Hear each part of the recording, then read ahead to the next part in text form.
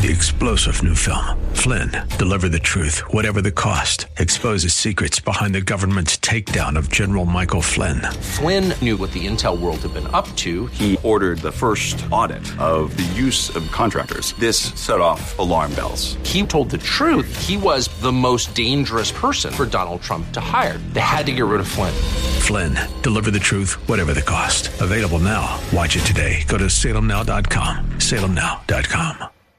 The fire of your coming, the glory of your presence will shake the earth, and every heart will know you are Messiah, Yeshua HaMashiach, Lion of Judah, the God of Israel, defender of Zion. Shalom. You know, we're going to start a new area of discussion.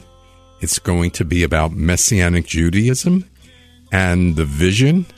And included in that will be the Moedim, the High Holy Days, which we will start next week. So today we will give an overview, an introduction, and this will be multiple weeks, so I hope you join us for all of it. But let's pray first. Avinu Malkeinu, our Father, our King, we love you and praise you. We honor you. And as we get into this time of the year, the Moedim, the High Holy Days, we are just in awe of your word and how you have prepared places for us to meet with you and times. And so, Lord, I just ask for a number of things. I ask for a revival in this time. I ask for salvation for the Jewish people. I ask, O Lord, for just a tremendous move of your Spirit, not only here with us, but also throughout the world. Father, we are looking forward to a great outpouring.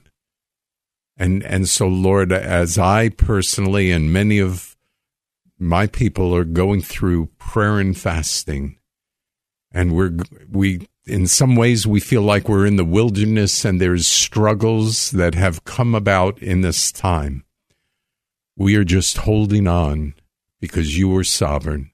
We're holding on for the hope that you have given us. We're holding on because we are blessed by you. So we bless you, thank you, and praise you. In the name of Yeshua, amen. Well, I pray as always that if this program ministers to you, that you would see fit to give us a gift, a one-time gift or a monthly pledge. Be fantastic if you call our office at 813-831-5673. You can also go to our website, heartofmessiah.org. And we certainly appreciate any support we can get, financial and especially prayer. We love when people are praying for us. We really sense the power of being prayed over. Now, also, if you are interested in my messages from Sheresh David Synagogue, you can hear us live on Friday night and Saturday morning. And certainly Facebook Live Tuesday evening, we have our prayer meeting. So we'd love for you to join us. We'd love to also have you join us in person, and especially bringing Jewish friends. But, you know, you can just come and visit. So we are open in St. Pete, Tampa, Wesley Chapel, and a Spanish-speaking congregation in Wesley Chapel, Conexion. So please check our Sheresh David website for times and locations. We'd love to meet you. And, I've been offering the prayer and fasting booklet, and also I have a friend whose Jewish book and a packet of information on sharing your faith. This is the last week I'll be offering that. It's free of charge. If we can email it to you, we can send it to you, whatever you prefer. But we would really love to get it in your hands because we think it's going to be valuable. And also I would mention that as we've discussed sharing your faith over the past weeks, and we've talked about our approach and our delivery and our content and our close. But today we're starting, as I mentioned, a series on the Messianic vision and looking at the prophecies and all of that. It's so exciting, isn't it? So first, let me explain a little bit about Shoresh David and our congregations. Shoresh means root. So we're the Root of David Messianic Synagogues. And this name is one of the names of Yeshua, taken from Revelations 5:5. It says, "Then one of the elders tells me, 'Stop weeping. Behold, the Lion of the tribe of Judah, the Root of David, has triumphed. He is worthy to open the scroll,'" and it's 7 and so on. And so that's Revelation 5:5. We also see it in Revelation 22:16. "I, Yeshua, have sent my angel to testify these things to you for my communities. I am the root and the offspring of David, the bright and morning star." So, who is Shoresh David? Well, I'll give you 3 quickies on this. Our identity statement, we have a statement of identity. Is we are a people of congregations dedicated to unifying individuals, interfaith couples, and families as we grow in the light of Messiah. Our mission is we love God, we love our neighbor, and share our faith with everyone, to the Jew first. And we see that comes from Deuteronomy 6:5, Leviticus 19:18, Mark 16:15, and Romans 1:16. Our vision is we raise up and equip generations of servant leaders to model and inspire a vibrant spiritual family. And then a second part of it is we would want to own our facilities to serve our growing congregations and the needs also of the Tampa Bay community.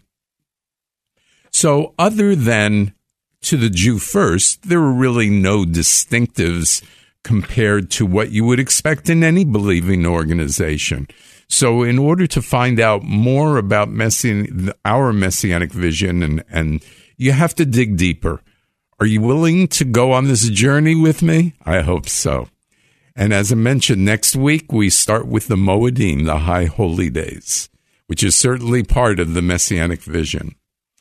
I hope to help you understand the purpose and calling that God has assigned to the Messianic movement historically, in the present times, and in the future. So here's some questions. The first 3 I will try and answer today. What is Messianic Judaism?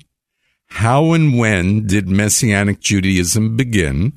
And what is Messianic Judaism's past, present, and future scripturally? Well, that's a lot to do, so we better get going. I would mention that there are other questions. Who should be in Messianic Judaism? Is Messianic Judaism in the church the same? Who's a Jew? Does being Jewish matter? What is the role of someone who was not born Jewish within Messianic Judaism and Shoresh David? Why do we celebrate the holy days in Leviticus 23, and are we under the law? That should take us for many weeks, wouldn't you say? Let's get into those first couple questions, though. One of our congregants has been making wonderful short videos, I would mention, on Messianic Judaism, and she has her own YouTube channel. So I'll just mention, you can check it out. It's called Living with Eve, and as I said, it's on YouTube, and that will help you maybe. Before I begin talking about Messianic Judaism, please understand that the important question is not what congregation or denomination we're part of, but where has God called us to in order to serve and train for the work of His purposes and His ministry. We should not be bystanders or visitors. We should be called to a congregation by God in order to accomplish His purposes and His will. So, what is Messianic Judaism? It's a prophetic, end-time congregational movement of God made up of Jews and those not born Jewish who in unity embrace Yeshua, Jesus, as their Messiah and Savior of the world. Both fully participate in the life and the destiny of their Messianic Jewish congregation and community by maintaining a biblical and cultural Messianic Jewish identity because of their mutual calling from God. Messianic Judaism, Messianic Jewish identity for a Gentile is having the heart of Ruth. You remember in Ruth 1:16, Ruth replies, "Do not plead with me to abandon you, to turn back from following you. For where you go, I will go, and where you stay, I will stay. Your people will be my people, and your God, my God. Where you die, I will die, and there I'll be buried. May Adonai deal with me, and worse, if anything but death comes between me and you." So historically, the believers in Yeshua were all Jewish in the first century. I mean, before Acts 15, pretty much everybody was Jewish. And all the writers of the New Covenant were Jewish, with the possible exception of Luke. And you've probably heard me say this cute joke, but we know he was Jewish because he was a doctor, right? Okay. I'm so good at telling jokes. Since the time of Yeshua, there have always been Jewish believers. So you could say that Messianic Judaism began in the first century. However, the resurgence of the movement came approximately in the 1970-ish, okay? Using the name Messianic Judaism, though, came about in 1975 at a conference at Messiah College, interesting enough. There were a number of events in history, especially church history, the past 2,000 years that caused Jewish believers to almost become extinct. But you know, God had a different plan, right? So there was the Bar Kokhba rebellion. Bar Kokhba was a Jewish military leader, and he led this revolt against the Roman Empire in 132 CE. The revolt established a 3-year-long independent Jewish state in which Bar Kokhba ruled, as Nasi, or a prince. Some of the rabbinic scholars in his time imagined him to be the long-expected Messiah. However, when Bar Kokhba fell in the fortified town of Betar, that dream, that hope was dashed, because obviously this led to Jewish people going back into Judaism without Yeshua, or into more of a Christian idea of the faith. We see also in the 4th century, Constantine legally banned the persecution of Christians, but unfortunately also legalized a growing division between Jews and Christians that laid the foundation really for the next 2,000 years of anti-Semitism. And we see this with the Crusaders in 1099. I mean, you don't hear about this too much, but, they burned synagogues with Jewish people in them. It was really an awful time for Jewish people. The Spanish Inquisition, where Jews were forced out of Spain or killed. The Russian pogroms, again, forced out of Russia or killed. Certainly all of us know the Holocaust, right? Which obviously came out of the German World War II. But Jews survived, and they survived because God prophetically said they would survive, which is amazing. In the late 1800s, there was a resurgence of Jewish believers because for roughly 1800 years, Jewish believers were few, and they were kind of hidden. But then, in the late 1880s, they started popping up again, and they called themselves Hebrew Christians. And that continued, as I mentioned, through 1970s, and in 1975, in a sense, the birth of Messianic Judaism. Messianic Judaism is a desire to return to following biblical Judaism. Though there are many disagreements about what that means, the desire is there. It's really authentic. It's all about being obedient to God's word in order to glorify him. In Messianic Judaism, the word of God is the Bible, from Genesis through Revelation. In the Bible, we get our marching orders for what we believe and how we're to live. And we're committed to sharing our faith with the Jewish community and then the larger community too. Absolutely. But at the same time, we're also committed to sharing our vision with the church in order for them to return to their Jewish understanding and have the God-given desire to make our Jewish people jealous, as it talks about in Romans 11, right? Because of their relationship with Yeshua. So looking at the Messianic movement and the prophetic nature, in the first century, Scripture is clear that the Jewish people believed in Yeshua. Though the terminology Messianic Judaism, as I mentioned, didn't come till recently. We can call the first century Jewish believers Messianic too, because they were, just as the description Christians comes from Christ, the description Messianic comes from Messiah. The terminology is different, but the description is the same. The meaning is the same. God spoke to the Jewish people in Jeremiah 31:30.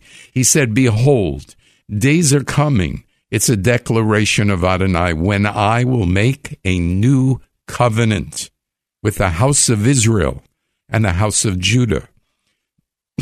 Not like the covenant I made with their fathers in the day I took them by the hand to bring them out of the land of Egypt.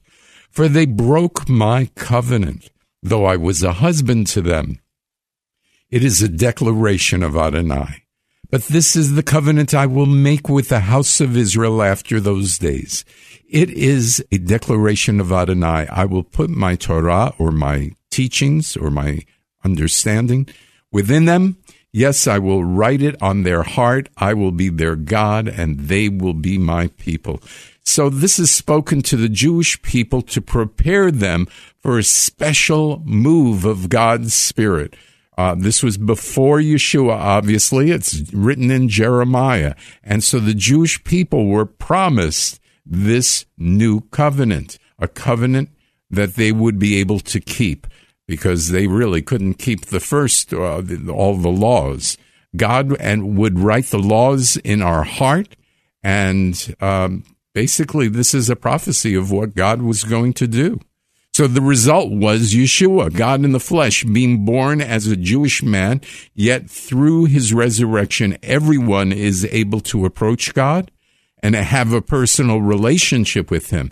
As we trust in him, he washes us clean of our sin. There's so many more promises. We've gone over some of them recently because of sharing our faith. That Messiah was for the Jewish people. We see in Isaiah 7:14, a virgin will conceive. You know how we've gone over Isaiah 9:5-6. A child will be called Counselor, Mighty God, the Father of Eternity, Prince of Peace. There'll be no end to the peace that he brings on the throne of David over his kingdom. We see in Psalm 2, 11 and 12, serve Adonai with fear and rejoice with trembling. Kiss the Son, lest he be angry and you perish along the way, since his wrath may flare up suddenly. Happy is everyone taking refuge in him. Psalm 22 describes the crucifixion. Zechariah 9:9 talks about he's come on a donkey and yet he's bringing salvation.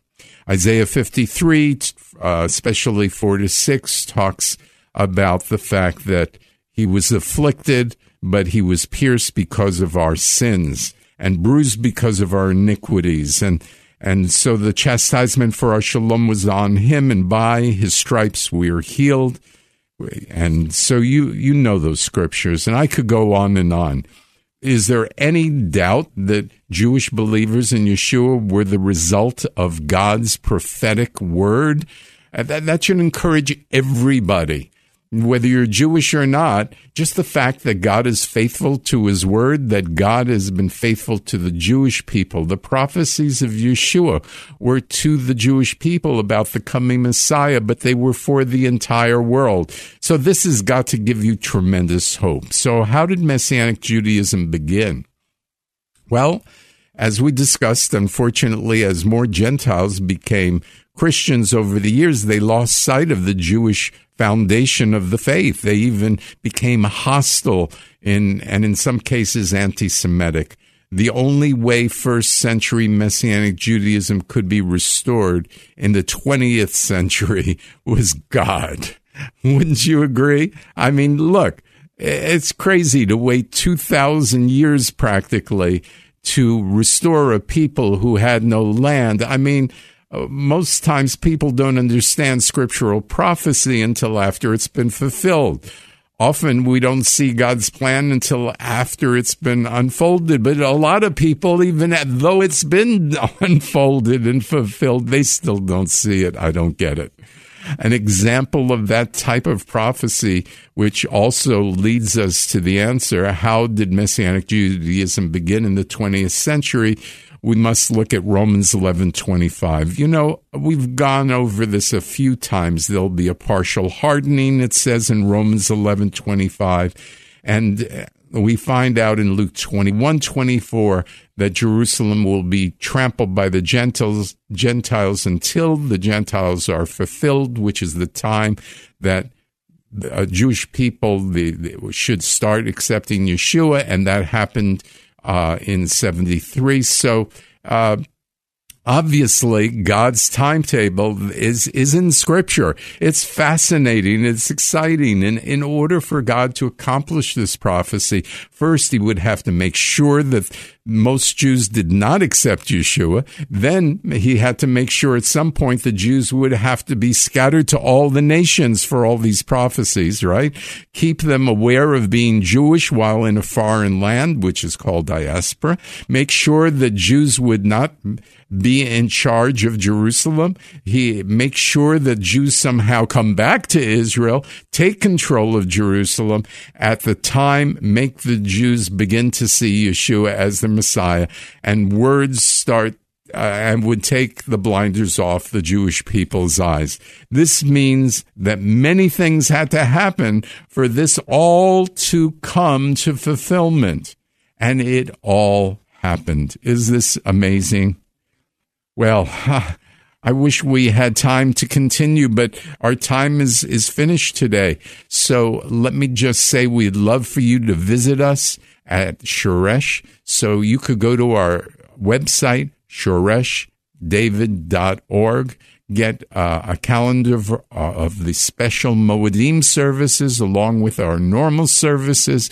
We'd love to have you there. Bring your friends, bring your Jewish friends. We would love to call us. Let us know what you're thinking. We'd love to communicate with you. Let's close in prayer.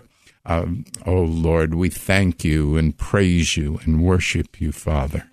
You are Lord.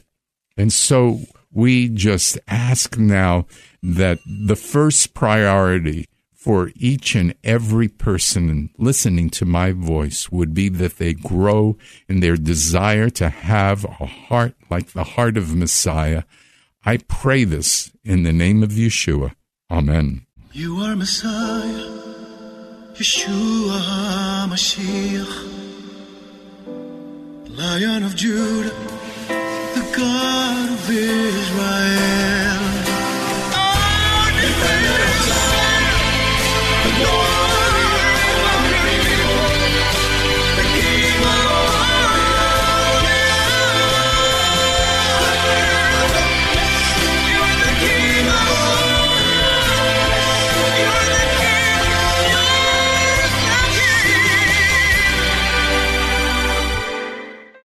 Three-star General Michael J. Flynn, head of the Pentagon Intelligence Agency, knew all the government's dirty secrets. He was one of the most respected generals in the military. Flynn knew what the intel world had been up to. He understood its funding. He ordered the first audit of the use of contractors. This set off alarm bells.